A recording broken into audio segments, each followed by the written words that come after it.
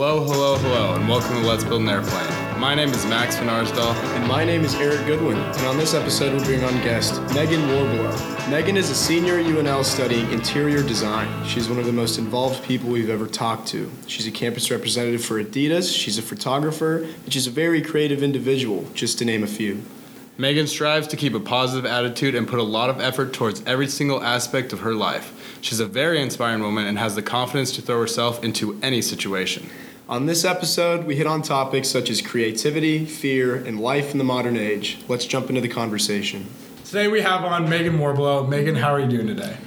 I'm doing good. You know, the weather's inspiring me today. It's beautiful outside, so I feel good. Great weather. Probably hit 75 today in Lincoln. Yeah, you gotta have those after that long winter. It was brutal. All right, so we're gonna start this off with our basic first question. Megan, what are you passionate about? All right, well, I'm passionate about a lot. First thing that comes to my mind is people. I really enjoy how people can take such little things and make it big, and just remembering the little things in life and making that explode is like the coolest thing ever. So I think the first thing is people. Like, people inspire me, the people that are around me, but then also the people that are most different from me. I think it's really cool to meet and grow through, because someone told me too, like, you should surround yourself with people that are very different from you, because it's humbling, and then it's also something that you can learn from and respect other people from, and just like have a better perspective on life in general. So I'd say that's definitely like the first. All right. Definitely it's people. And then I would say creativity. I love everything about creative things, whether it's art, whether it's music, whether it's architecture. I love how creative things can make people feel an emotion, and how you can really take that and run with it. I grew up very creative, and my grandma was an artist. And so seeing her kind of start that trend, and then seeing my dad of how he really got into all these different areas of life. Like, he was a mechanic, and he was a pilot, and he was a he promoted this health company, and just how he dipped in so many different areas of life, is so inspiring to me. So having that and seeing his creativity, I'm just like, yeah, like, that's what I want to do with my life. I want to create something out of the blue, and I love thinking about things like in an innovative way. So I feel like going off of like all of that is just like super inspiring to me, and just seeing the world in a new light in general is just like super motivating. Mm-hmm. I feel like passion is something that everybody can be passionate about one thing, but for me, I'm passionate about so many little things in life, and I don't think I have necessarily one niche that I'm dedicating my whole time to. Like, I love spreading myself across all these different avenues and learning myself in all those different ways. Like, for example, I was in ASUN last year, and that was something maybe out of my comfort zone, but I learned so much in that time. And that's not something as like creative, but it's something that pushes you to think differently. And so like that is something that throughout my whole life I've always wanted to question myself, to be like, okay, why do you like this? And like, how can you do this better? Or how can you treat people differently because of this, like in a better way, you know? Yeah. So I think it's just like a mixture of all of those things. I don't know if that answered your question. You seem like a very passionate person. I mean, yeah. That's good. I mean, that's a goal. Like, you always think about, especially like coming to an end of college, it's like, what legacy do you want to leave? And I think it's humbling, because I've seen so many people that have left and done amazing things, but it's like the people that are still the number one in their heart, and like their foundation is what's super important. So I think just having that is inspiring as well. But I like to think I'm a passionate person. I think it keeps me like, I'm just kind of all over the place usually, but I think that's what makes me, and like it makes myself stand out from others, because people are like, you're doing everything. Like, I've heard that so many times. They're like, you literally do everything, and I'm like, yeah, I kind of do. It's a good problem to have, but I'm definitely working on trying to like specify that even more, to really find my time that I dedicate towards people and being more intentional with it. But that's like all of college. Like, you have that to figure out, and then you move on to your next step and you're like, okay, now what do I do with my life? I feel that. It's good. It's really good. Have you, something that you were talking about was, leaving a legacy. Have you thought about the legacy that you've been trying to leave? I know that you're, starting to get to the end of your college career. Have you thought about what you want to have people remember you by? I mean, anything like that? That's such a weighted question. Like, I think that people tend to think about what they want others to think of them, but I really think for a legacy, it should be how you thought of yourself. That's a good way to put it. And that's really hard to do because people are very concerned with what other people think. But I even posted this quote the other day, and it was, I'd have to look it up for the exact wording, but it was like, it's funny how we're all trying to be normal, yet if we were to be different, it would be such a cool world to live in. Like, people are often putting themselves in boxes, and they're like, I want to be remembered as a great athlete. But it's like, there's so many other avenues of your life that could be also represented. So I think it's just knowing that you're leaving who you want to be and like how you can progress even further. So I think it's not as, like, for me recently, it's not, the legacy isn't like what I want other people to think of, but I'm like, how do I want to feel when I graduate in a month? Mm-hmm. Like, how do I want to feel? And then like, how can I get there, And luckily I've had that now versus like when I'm 30, because that's usually, or like when you're 85 years old, when you're on your deathbed, that people are like, what legacy do you want to leave? Rather just a little college. I'm like, you gotta think about it a little bit earlier than that. Yeah. Get on it earlier, make some more legacies. Yes, I think so that's so cool. You talk about all these things you're doing in creativity, and you mentioned to us a little bit earlier that your major is interior design. Yeah. So can you talk a little bit about how that kind of all ties together into your major, or maybe what's your next journey, after college? Oh, that's a ... kind of question. But I will say that interior design and just being in the College of Architecture, what I'm taking from it is mostly my work ethic. Like, I've never been pushed or critiqued as hard as I have in that college, like, ever in my life. So I think that is something that I take. Also, just being creative in my strategy of how I think about things. And I think that's really where my future is leading. I really don't see myself as in a traditional role, but more something that's pushing boundaries, or that is with a company that is really allowing people to be raw and creative with their work. One company that I interned with last summer is Arch Rival, and they're a creative agency in the Haymarket, and I was just a creative intern. So I did some designing for their Portland office, but then I sat on some brainstorms and I helped create some like, what do you call them? It's basically like a deck full of ideas for the Louisville's tunnel redesign. They just throw me on a bunch of different things, and that's something that I love. Like, I don't want my day-to-day to be something that's so regulated. Like, I want it to be, predictable. That terrifies me. Like, I feel my worst fear is to be in a mundane lifestyle. Like, I want something that's new and fresh and different as much as I can get it. Yeah. And I think that's just my creative spirit within that. But I love how I can see a lot of my major of interiors to be helping cradle that and start that.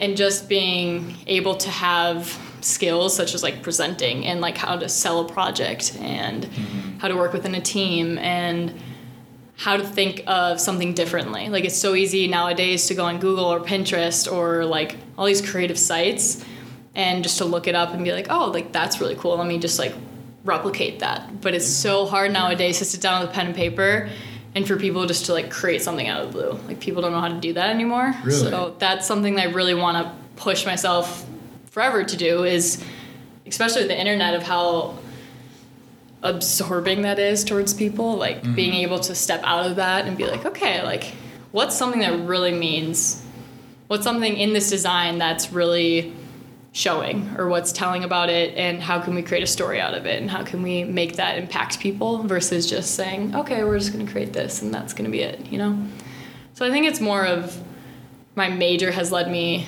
a lot to how I think more than a direct path with my career, which is scary in some ways because people are like, what are you doing? And I'm like, I can see myself doing 1,000 different jobs, but I think nowadays it's a lot better to have the skill set of being able to work with people and being able to have a good conversation than it is to have a 4.0 GPA. Like that culture has completely shifted. Yeah. And I think that's great. I think there's importance in having that foundation of like a good GPA because that shows good work ethic.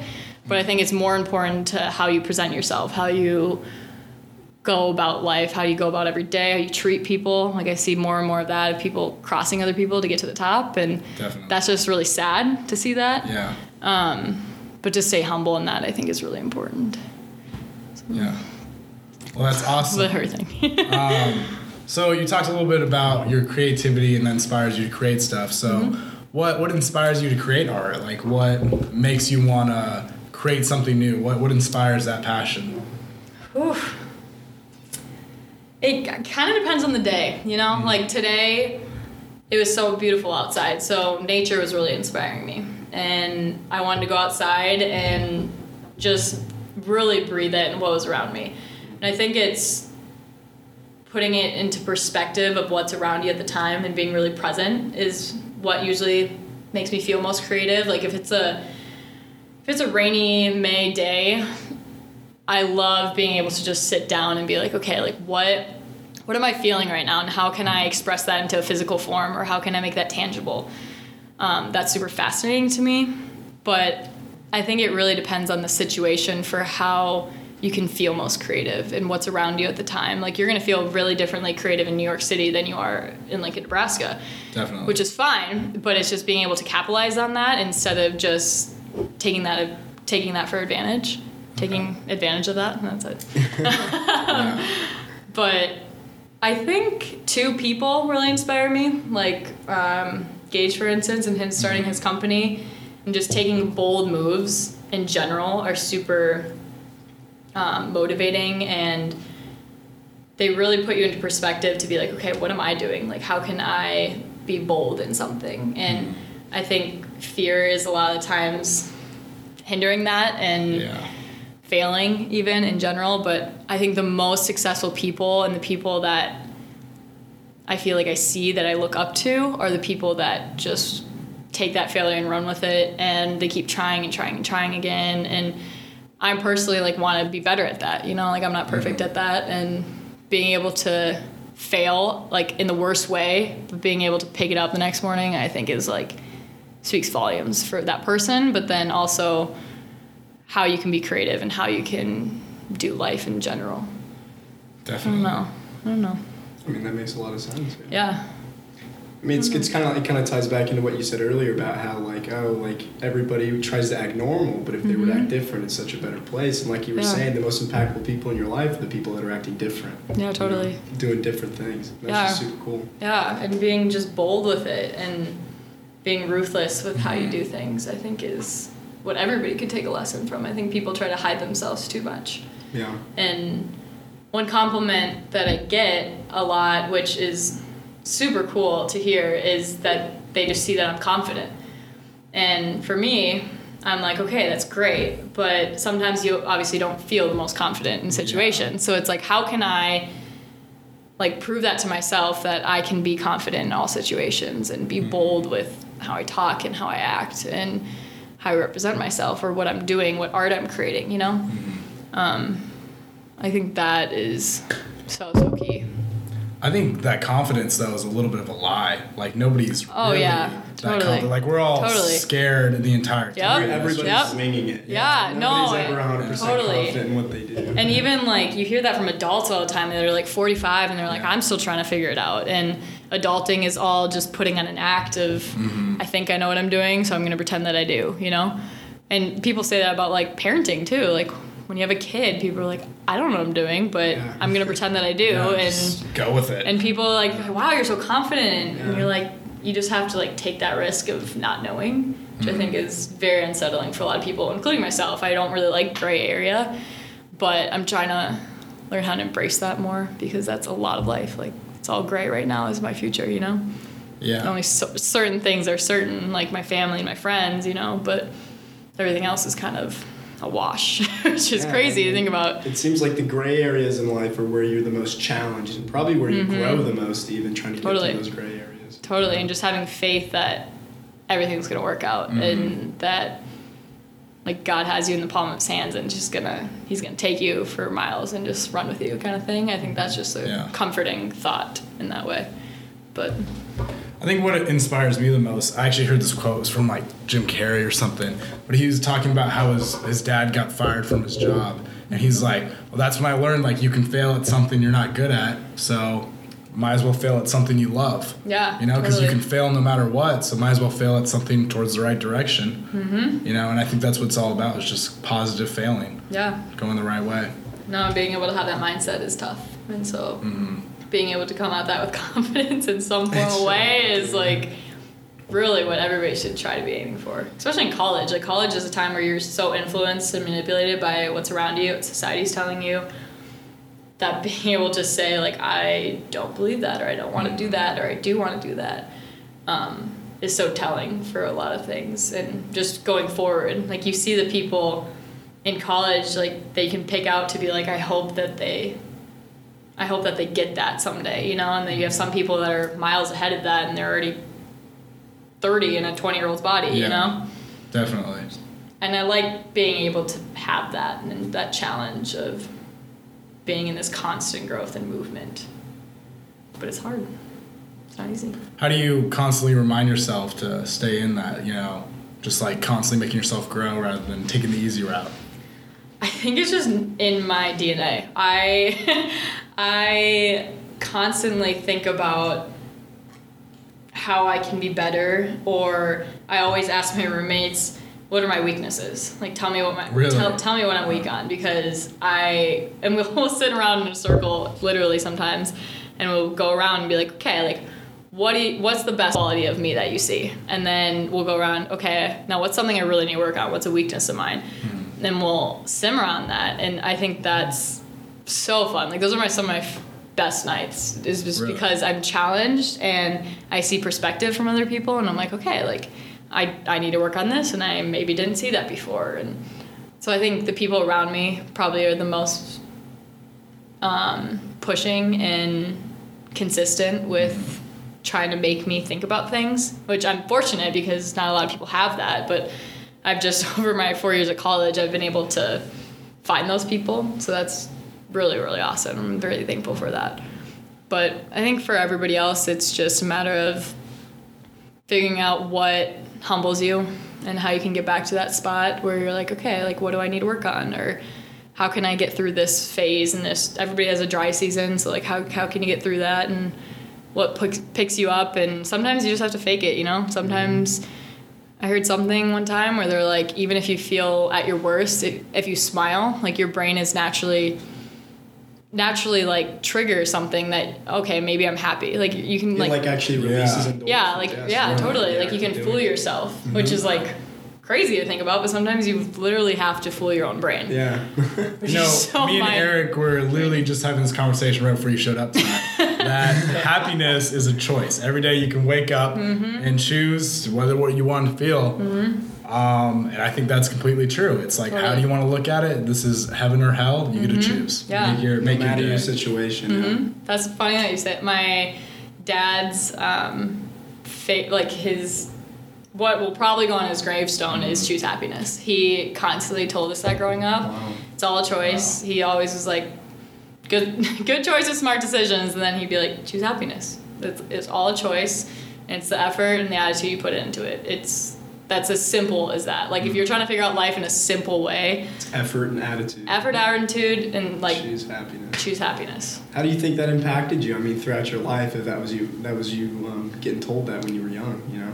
I mean, I think I didn't get it at first. Like, growing up, I was just like, well, obviously, like, I'm gonna be happy. Yeah, it seems like the easy choice, you know, I'm gonna make. I get that, yeah. But then, like, growing up and, like, being faced with real world challenges, you're like, I have the choice in this situation to either be super bitter or hold a grudge, or even just to be really content with things. But then to be able to be like, I'm gonna choose happiness. Or, like, these last 3 weeks even, that popped into my head because I'm like, okay, I have a huge deadline that I have to make, and I'm either gonna wake up and just do the work and go complain at studio of how terrible this is, or I'm gonna wake up and I'm gonna be like, this is a great day, I'm gonna like hammer out as much stuff as I can get done, you know? And just choosing that mindset. And I've been so refreshed so far. And I've done, like yesterday I sat at the mill for like 12 hours.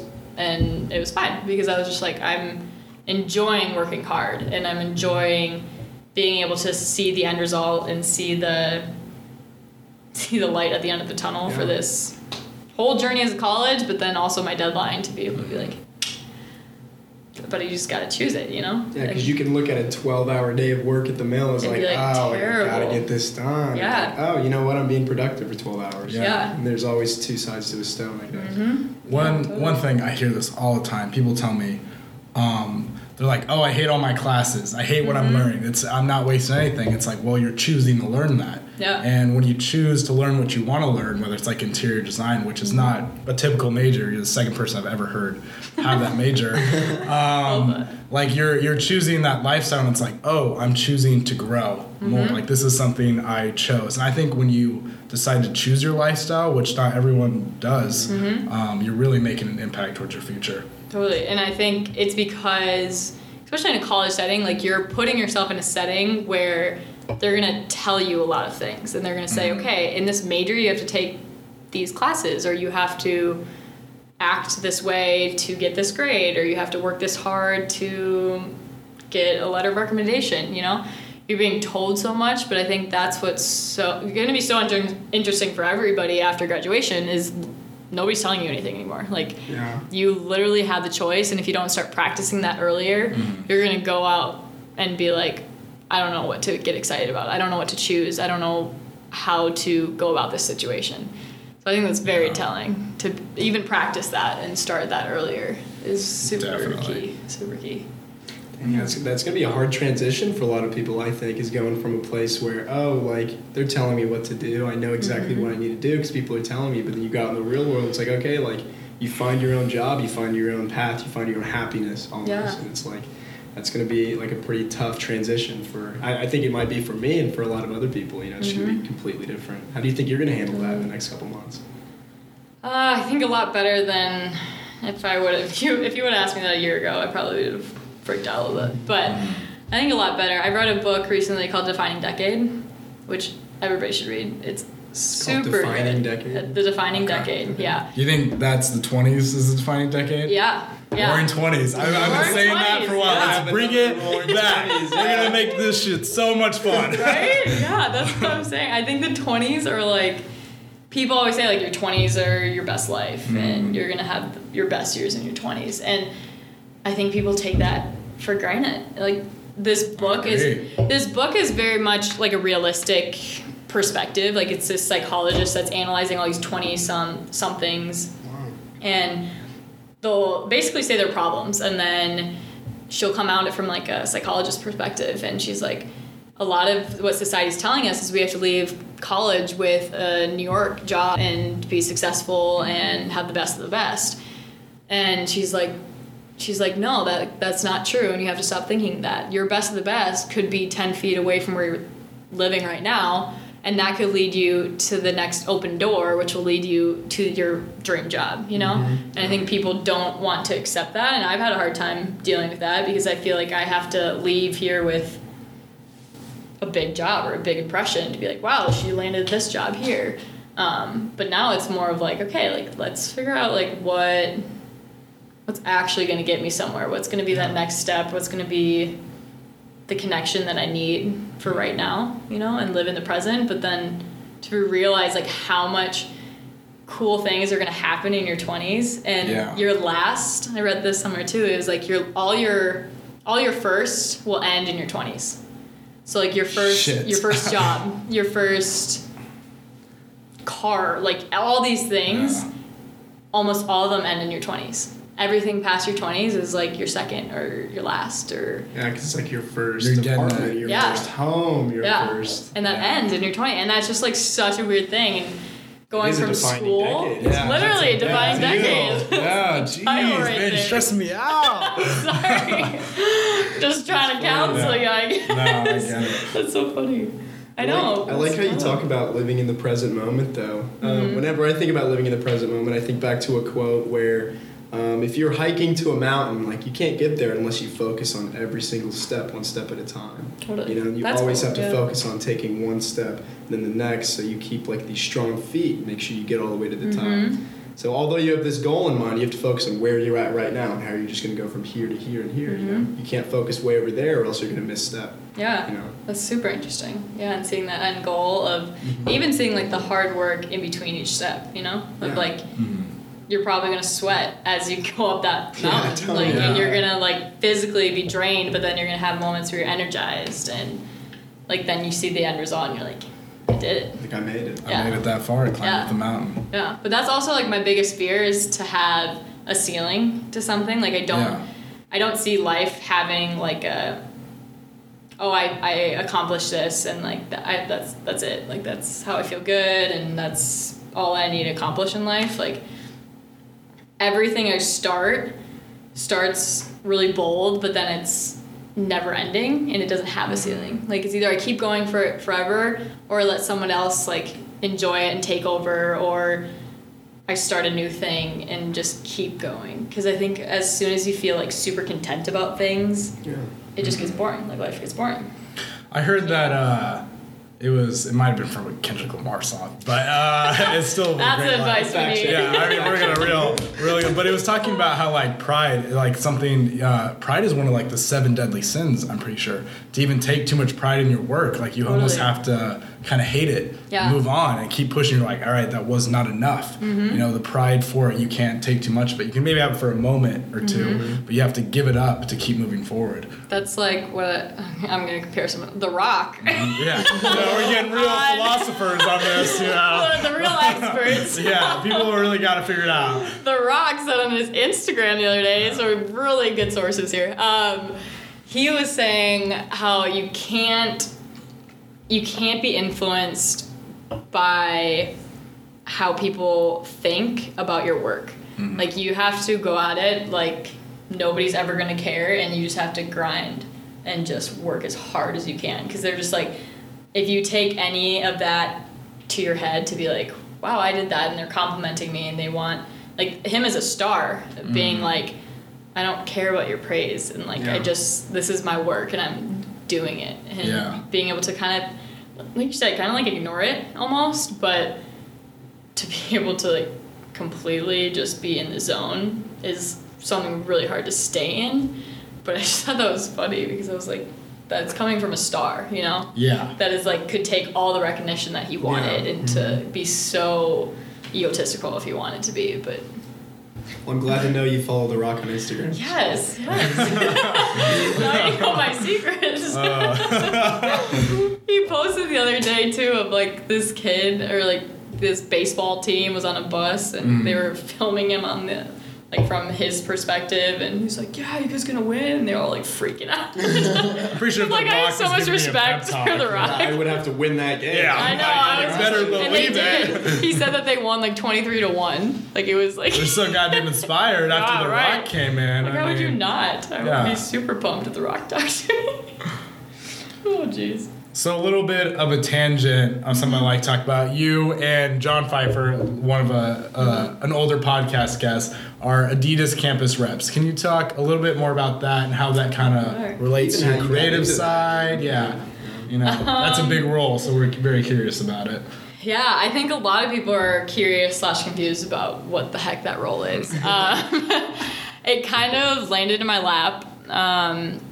My best friend Sydney, she interned the year before me at Arch Rival, and Arch Rival was saying like, oh, we have this new position, like Adidas wants to do campus agents and all these things, and she reached out to me and she's like, I think you'd be really good at this. She's just like, I grew up playing sports, and so it was just like I had that in my blood, but then also just being able to talk to people, like I'm pretty good at just putting myself out there and not really worrying about things. And so she's like, you should try it. And so I interviewed and I got it, and so I was like, all right, here we go. So I'm ending my second year soon, which is really sad to think about, but Basically what we do is just to spread brand awareness. Like that's our job title, and loyalty. And so my boss is actually Arch Rival, and then his boss and like how he communicates with Adidas is through someone that works with Adidas, if that makes sense. So it's kind of like a grapevine in a way. So it has the Arch Rival team, and then you have the Adidas team, and there's just like those connection points.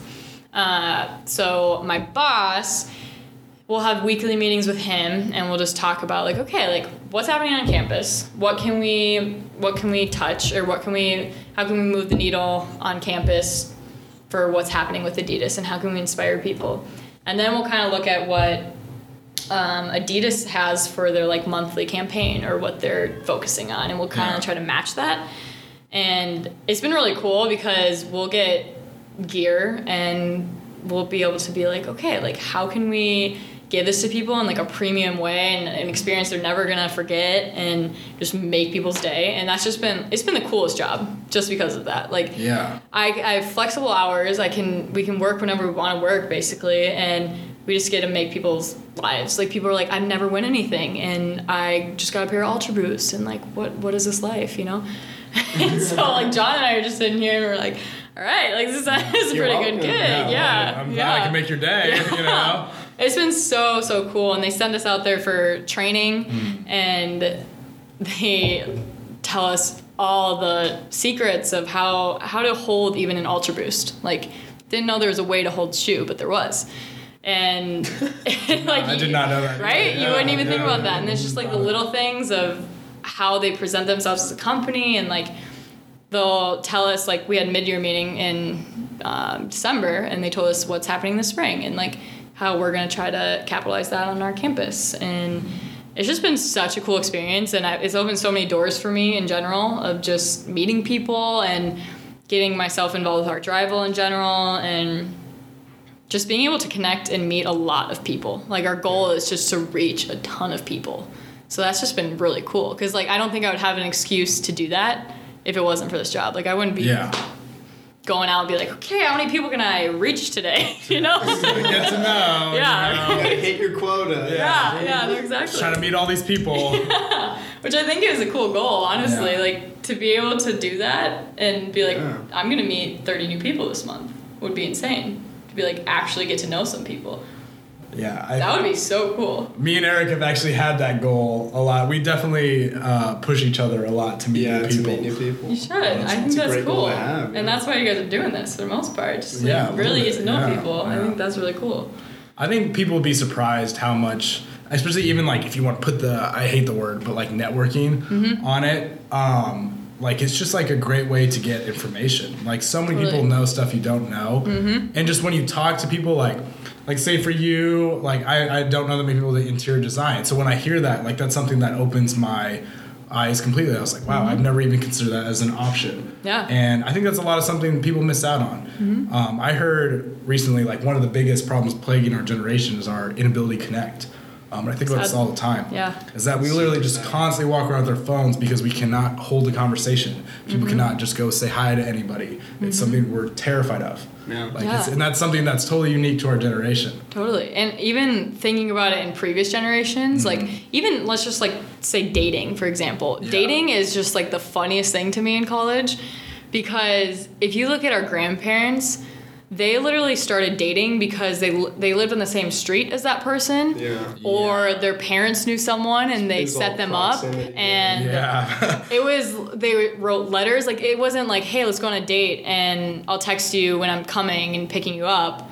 Like it was, I'll see you in next Tuesday at 7. I'll pick you up, kind of thing. And it was like you couldn't change your plans. They were coming either way. That's the one thing, you know. There was no excuses. Like it was just like you had to be there and you had to like embrace that. I think that's just the funniest thing. It's sad. I think relationships in general have like really fallen because of that. Like my biggest inspiration for relationships is my grandparents, and my grandpa went to war and they wrote, and he even had this story where he was going into an area where basically if they caught you, they would find any way to torture you, you know, if you had something on your body. And so he had to leave a picture of my grandma underneath the step.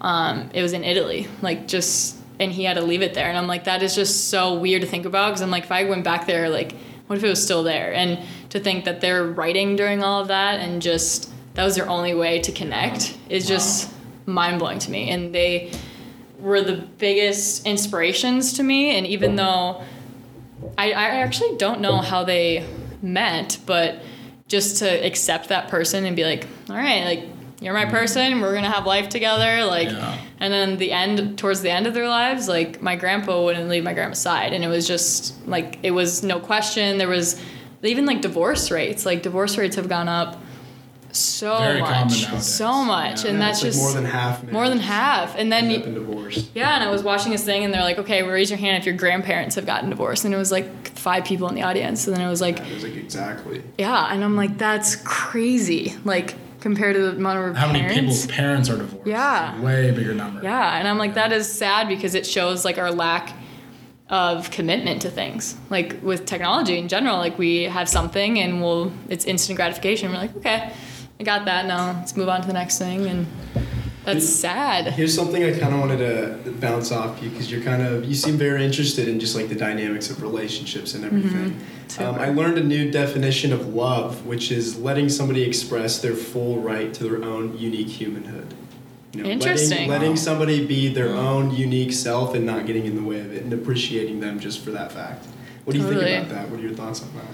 That's super interesting. I think that is very telling for the fact that people think that there's only good things in relationships. Like, people just want the idealized life, the goals, relationships. The end of the romantic comedy, you whip off the into Notebook sunset, and all that everything stuff. just works out, and that's the end of the story. Exactly. No, people don't want the negative anymore, and I think that definition is attesting to that. Like, people want being able to love someone fully is being able to actually love their flaws, and when they make you super angry, to be like loving towards them. Yeah. Like, I think that's like an unspeakable power to be able to do that. Like, if someone's at that point where you're so angry at them and be like, yep, I love you. Like, that's just being able to say that. I think that's crazy telling. And that's what I think is really sad too, because people don't know, one, they're losing themselves a lot with identity of just like with what society tells them and being manipulated and influenced by everything. So I don't even know if people really know themselves fully to be loved. Like, a lot of people are like, I feel like I can't be loved because I don't love myself yet. Like, that's a huge wave of things happening right now, I feel like. I would agree. Yeah. Which is sad too. But I think if we have good examples still, I think it will be okay. But just seeing how everything's changing so fast, and I think it's funny. I mean, like, nowadays, I think we're so bad at dating, we got to outsource it to apps, you know? Yeah. We're like, we can't even fucking do it. We're like, all right, give me Tinder. I'm just gonna swipe left and right, because we're that bad at it. We can't just ask out each crazy? other. That's super so sad funny. to think about that way. I know. I think that the fact with technology entwined in it, even like, if say like, oh, I meet someone, the next thing I can do, I can just go look them up, and there's a database of all their information they've ever wanted to present, and that is fucked up. Yeah, it's crazy. That you can it's just creepy. look up someone and know everything about this person before you've even gone on a date with them. Yeah, or anything like that. I don't know. It just definitely messes the whole thing up, and it's completely. I agree. I wish I tell people, and I really wish that I was born in a different generation.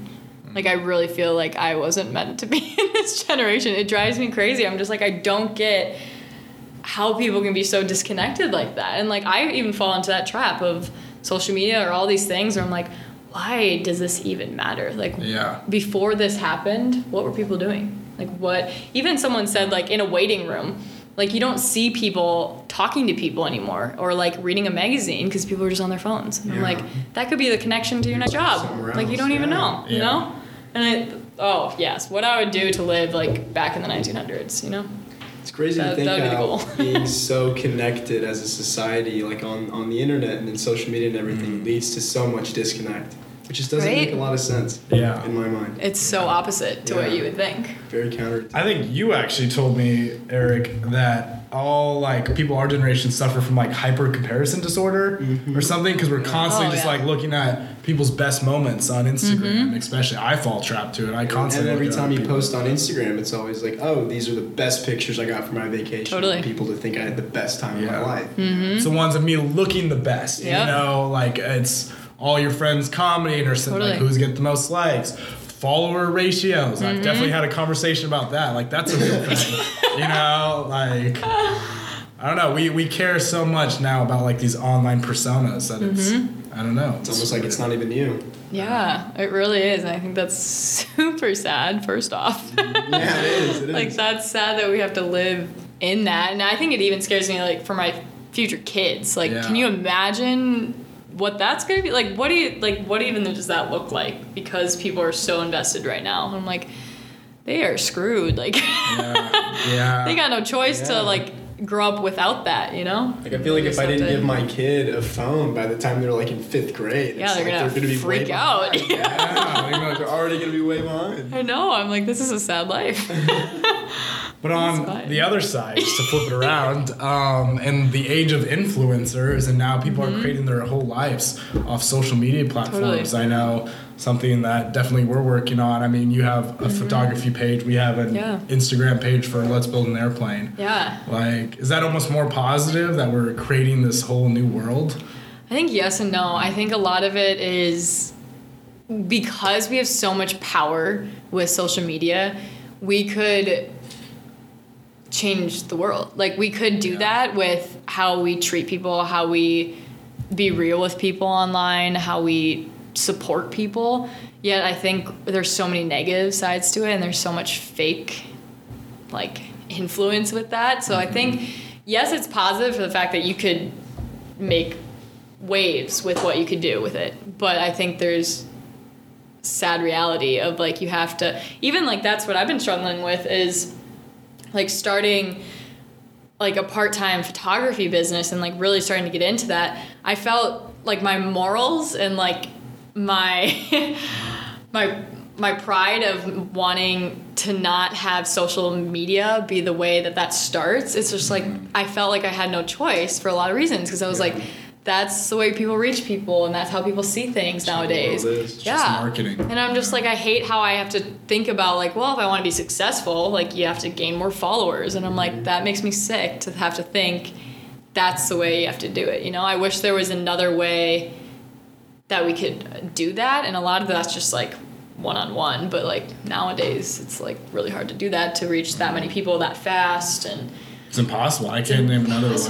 Yeah, you can go viral overnight. You can't do that. Literally. You're just talking to your friends. It's crazy to think how much support you can just get over the internet over anything. Totally. Awesome. Oh my gosh. I like, my goal, the one thing I will say for social media, I'm like, my goal is to make something viral that I can get on Ellen. Like, that's all I want to do. Really? I mean, I'd want to meet Ellen. I want to meet Ellen. I think that'd be so cool. And to be on her show, I'd be like, yeah. That's my peak right there. I made it. I made it to Ellen. Right. It's all downhill from here. Yeah, it's fine. You can't accomplish anything more than this. Yeah. And I'm like, people, like that little boy that sang or yodeled in Walmart. Now he's playing at our spring game. You know that? I did not know that. He's playing at our spring game? He's coming to our spring game. Ramsey or something? Yeah. Gordon Ramsay, isn't it? No, that's the cook. Chef. That's the chef. I don't know his name. Mason. I don't know. Mason Ramsey, yeah. Maybe. Is it? I think so. I'm really bad with names. I couldn't tell you. No, I But could be wrong. that's funny. Like, he's coming to Lincoln, Nebraska. He's more 'cause he famous got than us, I mean. on, yeah, that's sad. That really compares little you. bit. You know, like, how old is he? Like 12, 13? Yeah. I thought he was like 9. Really 9? Oh, wow. I thought he was pretty young. I don't know now, to be honest. Do you think that, I mean, that definitely like plays in a part of him growing up in this type of environment where you can literally just get viral overnight, you know? Mm-hmm. What do you, I mean, I don't know. I almost worry, like, what kind of mindset do you have when you have thousands upon thousands of followers? Mm-hmm. You know, you just put something like a piece of, there's a post. Like, that is just simple as click send, and all of a sudden, like, 500,000 people are looking at it. That's got to like start messing with your head a little bit. I don't privacy. mean to I don't mean to draw on the negatives, but like they have to be thinking about instant gratification. That's got to be something. Yeah. I don't think that's why. I don't think I would ever want to be famous for that reason. I told someone, like, if I were to get famous, I would want to be like low key famous, like writers are famous, but like you don't have a face or a name most of the time. It's like you know the name. So it's like you know the name, but like if you could walk in the street normally. Like they'd never know. I have no idea what J.K. Rowling looks like. She's like the most famous author like ever. I do know that one, but I would not recognize her on the street. But I think that would be that's what I would need. I couldn't be the center of attention. So maybe you should be an author. Scary. Maybe. I suck at spelling, so I think that would be my fall of me being an author. Yeah. But I'd like to say sometimes I'm good with words, so maybe we can create something out of it. We'll see. It could be my next creative pursuit. Who knows? I don't know what that means. Actually, back in the lines of creativity, I don't know if you watch a lot of TED Talks, but I watched the TED Talk by, his name is Sir Ken Robinson, and he talks about how schools kill creativity. In the fact that, like, high schools and elementary schools always teach you, what's 2 + 2? It's 4, but they never teach you, like, blank plus blank is 4, fill it in, and that's a way more creative way of doing math, but then again, they always just go, fill in the blank, don't think about it for yourself. This is the answer, this is how you get to it, and that's it. It's like a template. And it's always just like, that's kind of how like schools are, and they just kill creativity. I mean, do you have any thoughts on that at all, about how kind of school, in a sense, hinders creativity? Oh gosh, I've talked to my friend Gage about that a little bit, of how we feel like in school you kind of feel just stuck. Like you can't exactly get out and do what you want to do and invest all your time in that, because the degree is sometimes what you need in life to get a job, which sucks just in a lot of ways. I think it depends, because, like, for example, I'm in a creative major, so I think that's different because I'm dealing with professors that are pushing you to be more creative. But I think there is limitation because there's deadlines, and there's criteria, and there's deliverables that you have to meet, versus just giving you a blank sheet of paper, like you said, and just being able to figure it out or create something. There's still a template that goes with the creativity, which I think is good in a learning sense, because that's how they set, like, freshman year, they make you make this, like, box, okay? It's literally just a box, and then they have, like, different holes, the different little holes that you have to create, but you're creating composition within the box. So it's like how the light goes in the box, how the comparison of scale, and how juxtaposition and like adjacencies and like things that I'm like, what? Like it's a box. Like, like chill out. Like it's not that big of a deal. And then we got graded on craft, so it's like, how precise were your cuts? And you're like, you've got to be kidding me. Yeah. So I think it's like that, but then that also teaches you to be persistent and like really detailed with your work. So it's like, I think it goes a lot of back and forth. Like there's certain teachings and things about school that I think help you when you later look back onto it. Yeah. But I think it does hinder you for the fact that you're still in a classroom and you're still kind of limited in your You're still limited in a way. Like I can't just go out in town and find the next thing I want to do. Like I have to finish my studio project, Yeah. So I think it limits you in that way of like more what work you're doing versus like the skills. Like I think the skills are still taught in school, and then it's how you interpret them, how you go about them, and how you even teach yourself a lot of your skills and your knowledge and your abilities, I think is really key. And that's what's great about technology. Like I know we're trashing on technology right now, but like that's the one thing that's great is I'm able to learn things that would take my parents like a lot longer because they had to go through books and like resources like of physical people, where this I could learn how to create a website in like 20 minutes. Yeah. And I'm like, that's crazy how we're allowing people to be that creative, but I'm like, there's something so beautiful about something like raw and just being able to come at it from a natural place where it just wants to come from versus like a forced place. Yeah.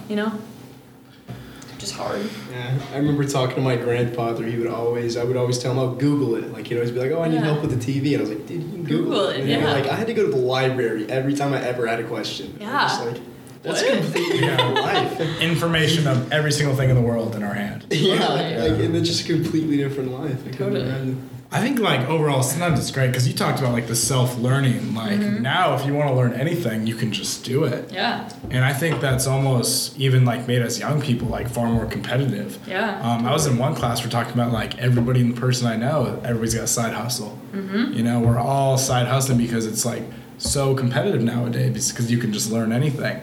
I think that's like a little bit of the pros of technology is that like it's forcing people to learn everything, which is cool but also very challenging at the same time. It is challenging. I think for me it's also cool because like how I said I don't really have like one niche that I'm like known for. Like I have just a lot of different things. So one thing like totally like left field that I love is like astrology and the stars. And like growing up I told myself I was going to be an astronaut. And really that obviously didn't happen. But like hey, you still got time. I still got time. I can make that work. I'll be on that SpaceX or whatever that new things are coming out. Elon Musk will recruit. Yes. I think that is going to be so cool when they need someone to design the inside of the ships. Exactly. Hey, design spaceships. There it is, the next thing. But I think it's so cool to be able to do that, and like I can learn all about that, and it's not hard at all. And that can be my, like you said, side hustle. But that's like super dangerous at the same time because people say like you work your 9-to-5 job to pay for your 6-to-11 job, or like to pay for your 6-to-11 passion or career, or like side hustle basically. So you never have any free time. No, you never have any free time, and then you're focused so much on your side hustle, and your 9-to-5 job just becomes your income. So it's not like you're not focusing on your main job anymore. It's like, what can I like dual at the same time and just like accomplish more? I'm like, it's got its pros and cons, but I don't know. I was actually listening to, I don't know if people have heard Mike Smith. He started The Bay. Crazy entrepreneur, but he was in my class. Super cool guy. And he was talking about how the way he made his life is that the people always put their job first. Like, oh, this is what I want to do, and because of that, I'll have a great life, and I'll have all these skills and time. But he's like, most people you say that, they don't have. He's like, ask your parents how much free time do they have for their hobbies. He's like, not a lot, which is very true. But so you got to flip it upside down. Think of like, all right, what do I want to do with my time? And for him, it was like art and skating. And he's like, how can I build my life around those? And I think that's how most people should trigger their life or to shape it around it. So it's like, oh, this is the most important thing to me. How can I shape my life around this? So I'm constantly doing this instead of shaping it around the job. Because that's how I think people end up in a 6 to 11 job, which nobody should be working 80-hour weeks. Or it seems like people need to have the money to find their purpose. When it's just, oh, you need to find your purpose and then money will come. Totally. Exactly. Or there's that, I can't remember what it's called. It's like the circle inside the circle inside the circle. Have you ever seen that? A circle inside of a circle. I wish I could. It's like circle inception, I guess. Circle inception. It's like the. Oh, guys, I don't know what it's called. It's a circle inside the circle inside the circle, basically what it is. But my friend Andres talked about this, and this is like stuck with me, of how basically how companies work nowadays is the inner circle is why, the next circle is what, and the next circle is how, or it's what. I think it's how what. How is it? Yeah. It's how why, what. How what. I think Why, I watched the same TED Did you Talk. see this? I've seen the same. It's like how leaders inspire. Yeah. And like. Why, how, and what? Yeah. Okay, that makes a lot of sense because the what would be more of the What's like the surface. biggest one? How would be what are you doing, and why is the core of everything. Yep. Okay. And he's like, you should go about it in the opposite way. You should have the why. Like, why are you creating this? And like, why are you doing this? What's your purpose? What's your value behind it? And then it's like, oh, and this is how we have a physical object with it. And then this. You know, it just kind of like expands from there. But it's like, and that's Mike. Is it Mike? Mike Smith. Yeah. Yes. Yeah. He is super inspiring. I think he is. I've listened to him talk before, and he's just a really interesting guy, and you can tell that he's just happy, you know? Like, Yeah. he just walks around and he's just like, I like life. Like, life's a good thing, you know? And that's obviously everybody's goal, but then there's also a trap with society of that's what society tells us. Like, we have to love our job, and we have to create something new with our job, and you have to be an entrepreneur and that kind of thing. But at the same time, like, there is value still behind like traditional jobs. Like, they're still teaching, teaching you things, and they teach you not to give up on things when they get maybe a little bit boring or unsatisfactory, you know? I think it kind of is both, but... Yeah, and I mean, even what he explained is like you can find so many avenues. Like, say even your passion's like skating. Well, there's so many companies around just that. Totally. And it's not skateboarding. You know, I think the great example you used was like, well, you want to find your passion and think of 5 jobs that are around that passion, and you'd be surprised like what you can come up with just by some quick Google searches. You know, so I think most people just end up and really hoping. I think most people praise money. Mm-hmm. I think that's what drives most people, and it turns into a job. Mm-hmm. But I think when you center around passion, for sure, the money will follow. Mm-hmm. If you do it in the right way. Mm-hmm. You know, a lot of people don't make money off passion. You know, starving artists, that's a real thing. So real. Yeah. So relevant. I hope that doesn't become me. Maybe I should do that Google search thing and just like get my 5 things. It's all about the why. Me and Max always talk about that. It's all about the why you ever do anything. Mm-hmm. I remember I actually read this quote. It was, if you want to build a boat, you don't just tell the sailors to go get wood and start building a boat, but you tell them to yearn for the vast and endless sea. You know, it's not That's like cool. You don't build a boat to build a boat. You build a boat to go on the sea with it. Mm-hmm. And you have to sail it. And rather, you want to teach them why to build a boat and why they want to build a boat. And it's just all about the why, in my opinion. You know, because then you teach them, oh, now I want to do it because I know why and I love to do it for you. Mm-hmm. You know. Wow, that's poetic. I love that. Thank you. So Megan, maybe that's your side hustle. A little poetry, yeah. Who knows? You know? I love that. So Megan, what's your why? What's my why? Why do you do anything? Why do you wake up in the morning? Why? Yeah. Sunrises. My alarm clock goes off. Yeah. My why. I think my why has faith behind it. I got a strong Christian faith, so I think that's my biggest why.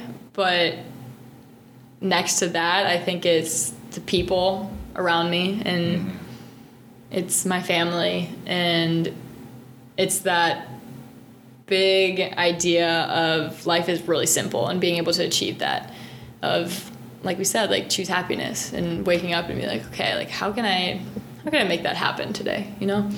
I think the why kind of goes back to the legacy of people try to create a why, but it's not always created. It's just sometimes what you're naturally good at and what are your strengths. It's almost subliminal. You don't even notice why you're doing it. Yeah, until you reflect on it, you know? Definitely. And I think if I were to put it in that way, my strengths are that I'm able to adapt to a lot of people, and I'm able to put myself in a lot of different situations and feel comfortable. So my why could be potentially bringing somebody in when they're feeling left out, or my why could be I lost my train of thought. I'll come back. Don't worry about it. It's easy. I think,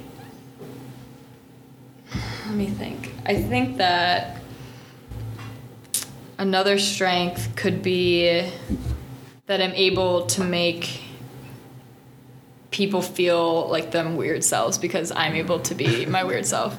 And people sometimes are like so amused by that. Like, I am a weirdo. Like, don't let me fool you. Yeah. But people are just, they know me by that. They're just like, you're just such a strange person, but we love you for it, and you're confident in it, and I think that gives other people confidence. So maybe my why is just being myself so that I'm able to hopefully inspire someone else to be themselves or feel comfortable to be themselves. So I think it kind of goes back to that, like, what are your strengths and how can that be your why? And I think that's where people go looking for a why, but I think it's already there. It's just you have to reveal it to yourself, which is hard. I liked how you talked about the word weird, because I think one of the most beneficial things I've ever done in my life is to stop associating the word weird with bad. Because I think weird is always a good thing. Totally. Because Definitely. weird just means different. And differences just kind of stem challenges and learning. It's just so many different things you can learn from quote unquote weird people. Yeah.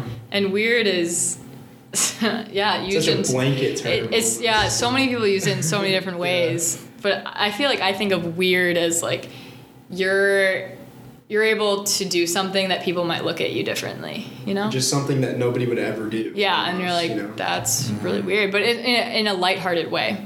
Like if it was in a different, if you use the word different, that is something where you see that contrast, and it's more in a more standard way. But weird is you're doing it in a fun way. You're enjoying it. You're having... It's almost individual. Yeah. That's a good word to describe it with. Yeah, totally. I think that's good to have. And maybe I'm weird, maybe I'm not. But... I think even on a college version of it, I've always heard teachers never remember the kid that just always comes to class, gets really good grades, and doesn't say anything. The teacher always remembers the person that said something in class, made an impact, even if it was dumb sometimes. Just said something, made an impact, talked to people, just made the class more interesting. Yeah. Might as well do something a little bit more interesting. Or just make another beat. Everybody's marching the same drum, just to kind of throw things off a little bit and be intentional with that. And make an impact. Yeah. Yeah, and that kind of goes with the bold thing of being okay, today in class, I want to make everybody laugh, and just having... Maybe that's your intention for the day, and just being so bold with that, because people are going to remember that. People aren't going to remember you just coming to class that day and just doing your work, like you said. And that's where it's so ordinary, to be able to be something that people remember, and it made a good impact on them. And that could be part of that legacy, and part of, there's... I don't want to contradict myself, because that is what other people think of you, but I think it's okay if it's being intentional with something really good. And because I think over time, if you keep doing that, you're going to grow, and you're going to become that. You surround yourself with the people that you, or what is that saying? You are who you surround yourself with, Yeah, your 5 closest best friends. Yeah, or make up you. Some personality, Which I always think about, because I'm okay, maybe I need to pull in somebody else, to mix that up and challenge my thought process a little bit more. I think that's definitely a goal of mine. And I think that's, if I were to give advice to my freshman self, that's probably what it'd be. To be don't, just be bold. Be as bold as you possibly can be, because you're not going to regret it, because it's going to lead to something great. Yeah. But then... Also, I think it helps you find yourself a lot better. If you're putting yourself, comfort is the enemy of success is one of my favorite sayings, because it's if you're comfortable, you're not going to be doing things that push you out of your box and help you meet someone. If you're uncomfortable, you are in a good spot, which there's always time to be comfortable, in your little happy place, Yeah. But I think that is so key. And I hope to achieve that better, I hope to get that really just pinpointed, and to be able to say, I had this conversation with my friend the other day, and we were it would be so cool if I asked you who do I remind you of, and you said nobody. To be able to have such a presence with someone. You remind me of you. You don't remind me of anyone else that I met. I think that is so cool. That is a good compliment. Yeah. Which is usually people are trying to, that's the comparison. People are trying to compare you to someone, but it's if you genuinely can't think of anybody else that reminds you of that person, that's cool, I think. Because those are the people. That was kind of poetic right there. Yeah. Thank you. I try sometimes. I love poetry. I think people should get into poetry. But I don't have it. Like I said, I don't have a favorite poet or anything. It's just what I see around town. But it's all connected. I especially, ever since I switched my major to creative, I think that all creativity is kind of combined. I think creativity is a weird thing. I actually watched this incredible TED Talk.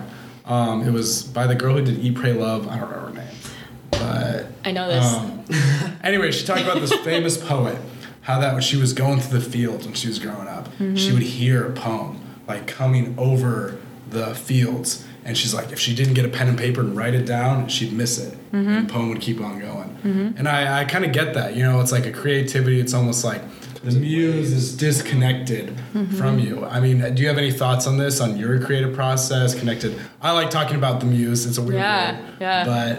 But I know that people will understand it. You should read the book, Big Magic, because she wrote that book.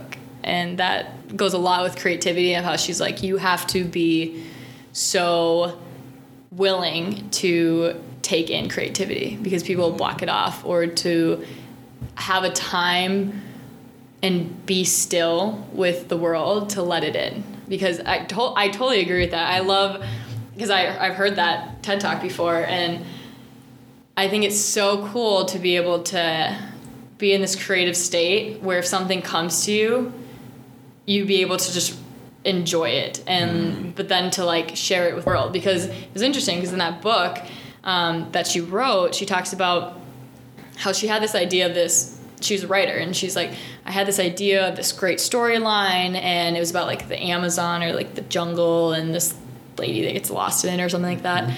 And she's like, I had it for so long, I started it, I kind of meshed with it, and then I let it die. And then she met someone like 5 years later, and this lady had written the book that she once started. Like, she had the same ideas and same things, and she's like, I think when I let it die, it was given into someone else's world. It's like reborn. Yeah, almost. Reborn. And I think that's so cool. Like, that's a weird, spiritual. It's a little spooky even. I'm like, where are these ideas coming from? Yeah. Gotta watch out for them. It's a little spooky. It is a little spooky. But I think that's cool, like, to be able to take an idea that could come from midair and just roll with it and see what happens. And being able to, I think it's really mature to be able to do that, and to be able to take something and finish it, even if you're not really sure about it. Oh, definitely. But then I think creativity has a pulse. I think if you don't connect with it, it's very obvious from the beginning, and then you just let it go. Where, like, in our studio, like, we'll be talking, we'll be collaborating, and we'll be like talking about my project maybe, and someone will say something, and maybe it doesn't even like register in my head, but they'll say it, and I'm like, yeah, that's interesting. But then the next thing they say, it just clicks with me. Like, wow. You're just like, that's it. Or like that I get that. And I think that's where that like creativity like comes to you, or like allows you to accept it. Because I'm like, you only want to see your art in a certain way. And if you can't figure it out, if someone says something that just sparks something, I think that's that like creative like outlet and muse that all kind of forms together. So being able to express that and understand that, I think, is super deep and complex. It is, yeah. Like, that's a hard thing to wrap your mind around. Yeah. Almost very mature. But it makes sense. Yeah, and it makes sense. Like, people will listen to things. Like, a lot of creative people will listen to things, and they'll just let it simmer. Like, nothing will happen. And then you can see a lot of creative people, just like a light bulb will go off, and they're just like, that's it. Or like, I got it. And that's like kind of a Eureka moment where it's like, I get it. And you just kind of, that's where that passion comes from. It just like, then it just explodes everywhere, and you just go with it, you know? So I think that's so cool. One thing, I've heard this, I had a conversation with a friend, like, never since like I started picking up painting, like I can look at things, I'm like, that's how I paint that, like that's how it exists in my head. So how does that tie in with photography, or maybe even interior design? Do you ever like think like, oh, that's how I would design that room? Or like, how does that kind of work in your brain? Like, how do you see the world differently, I guess is how. I think for photography, a lot of my schooling of composition and just how things relate and have a relationship with their context is like how I go about things. So like when I'm out saying taking portraits of someone, like, yes, I see them, and a lot of photographers sometimes, I think, especially in the beginning, like I even got caught in this of seeing the person you're trying to take a photo of, and that's all you see. But I'm like, as soon as you start like picking out other things like around them, just the small things, or being able to create that or manipulate that and put that into your photos, like that's where I've gotten my most inspiration from, is those photographers that are able to just like move the other things in the picture to create a relationship. Like whether it be literally putting the person in that situation and then moving them around or whatnot, but I think photography, that's where I more like see that composition. I see that eye. But then I think there's like an emotion behind it too, because especially in nature, being able to be in a space and to really just absorb it and understand it and be like, the wind's blowing today and like it's coming out of this direction, to be like, how can I make my photos just speak to that, and how can I make that known in the photo? Like, I think that is where like real art comes from. Yeah. And kind of like how you're saying, like when you paint, like you just see things, and you want a lot of art is just how you can make emotions visible and how you can make them into things, and instead of just a feeling. So that's kind of how I see a lot of interior and architecture. Like, I'll walk in a space, and if I've never been in that space before, oftentimes I'll be quiet, because I think I'm just like learning the space. I'm just taking everything in. I'm noticing the details. I'm noticing how things could be different, and like how the potential of the space is sometimes what I often see. Like, even this space, I'm like, there's so much potential, you know? It's a little dry. It's a little dry, but it could be so cool in here, but it's just not, it's not there yet, you know? And seeing that potential, I think, is really fun. And that's what's like, makes me all giddy about it, because I'm like, yes, we could do things, we could make this better. But then you come to reality of, okay, I got no money to do that. Yeah, a little expensive. But I get that. I understand. I'm glad like you understand that too, of just being able to take what that creativity is and form it in how you view the world. And it's cool to see other perspectives too, because someone that's maybe not a creative mind, they walk into a space, like they're maybe thinking about temperature in the space, or how productive can I be? Yeah, how I can be productive, or where's the living room? Like, there's just basic thoughts that for me, I walk into space and I'm like, wow, this could change my life right here. Yeah. But everybody else, like, that's not creative could just be like, yep, this is where I'm gonna sit, and this is a room. Yep. Which is so fun to think about, like, the differences of, like, left brain, right brain. Do you have any advice you give to people who you'd say are, like, almost uncreative or not creative, I guess? I think that everybody's creative. I think that some people are better at revealing that and creating that. For example, someone that's really business savvy, let's say, they could be super creative with how they present something. You know, that could be how they find that creativity. It could be their creative outlet. Yeah, that's their creative outlet. So I would say just like being able to understand what that thing is, and really being self-aware of what you think that is, at least, and to try that. Like, people, when they say like, oh, I'm not creative, it's like, oh, because I can't draw, or like I can't paint, or I can't sing. Yeah, and I'm like, there's so, like, that's because you're thinking about creativity in this like box. In this box, and I'm like, creative thinking is just itself. Everybody has creative thinking, but it's how you tunnel it, you know?